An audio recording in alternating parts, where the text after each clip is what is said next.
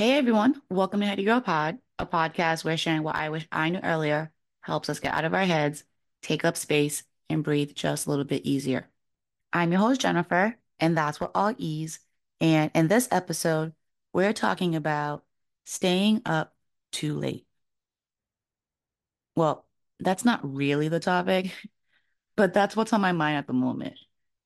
I went out the other night, like out, and I swear I'm still exhausted from it. I'm too old for this stuff.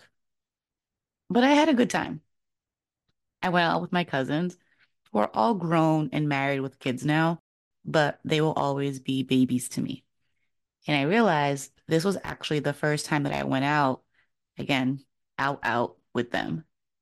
At least some of them. The others, maybe like I've done it once or twice before. So while it was fun, it was also different. Actually, no, it wasn't.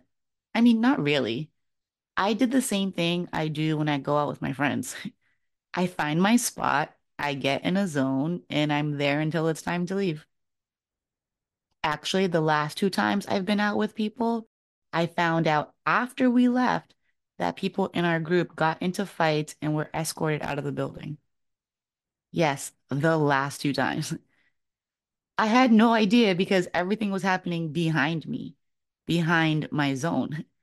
And now that I'm thinking about it, is that a form of me disassociating too? Do I disassociate when I'm out with other people? Well, I think I do.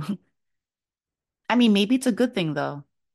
The people who told me about the fight obviously continued on with their night.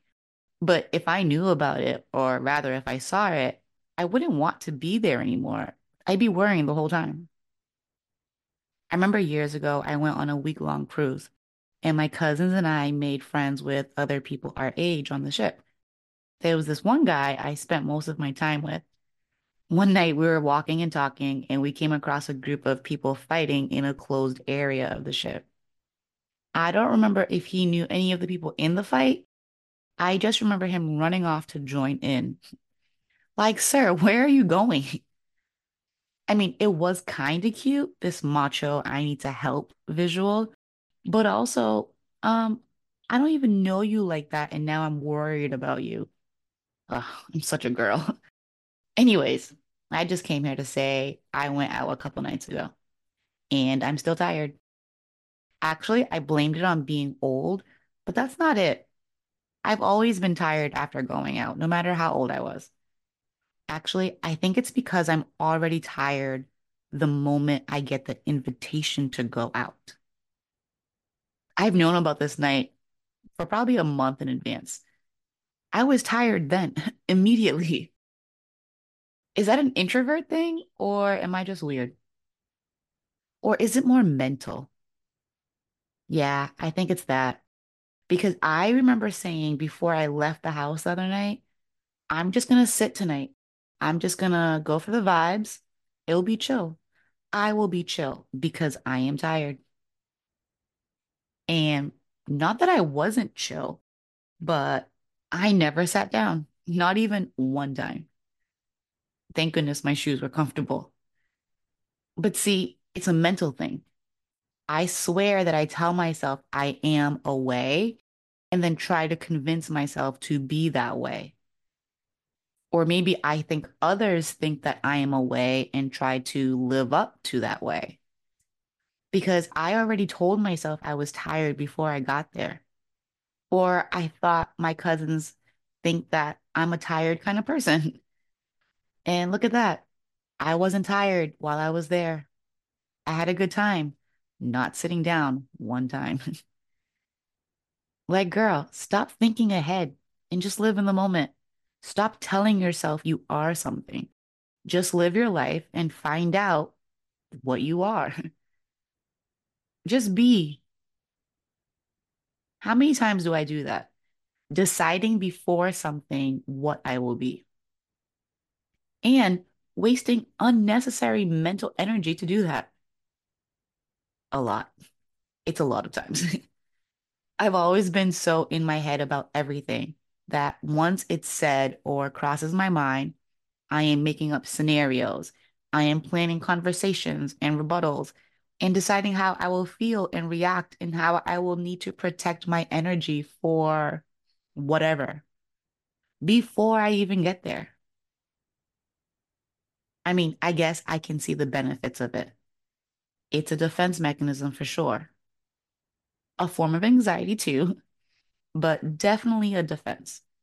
Because the more you try to plan for what will or could happen, the more prepared you will be if you need to protect yourself. Or at least that's how the thought goes. I mean, to just show up somewhere or in a conversation and not have thought about it for days or weeks beforehand, that seems so, I hate to say it, but that seems so unsafe. I was dating someone once and we actually had a conversation related to this.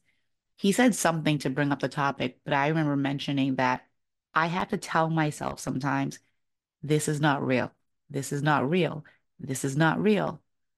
Meaning the fake conversations or scenarios I'm having in my head to prepare for the future. I can't be the only one who needs to remind themselves of that. No matter how hard you try to plan for the interactions or the moments or the conversations you will have in the future, it won't happen like that. This is not real what's happening in your head because you are not writing a script that the other people are following. And even if they say the thing that you thought they'd say after you said what you said, how it feels might be different in live action than how you imagine it. So now you're thrown off by reality. Ugh, that's it. When you plan too much, reality will throw you off balance. Oh, that's good. I'm not saying never think ahead or have ideas about what you want to communicate or how you want to be or how you want something to go. I'm saying you can't store in your head scenarios for A through Z so that you can protect yourself in the future. The more you try to manufacture life, the more reality will disturb your peace.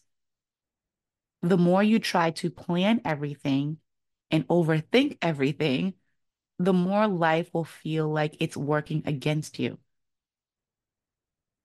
Just because you are the main character in your story doesn't mean you get to direct the other characters, the setting, or the plot. Oh, I'm on a roll today.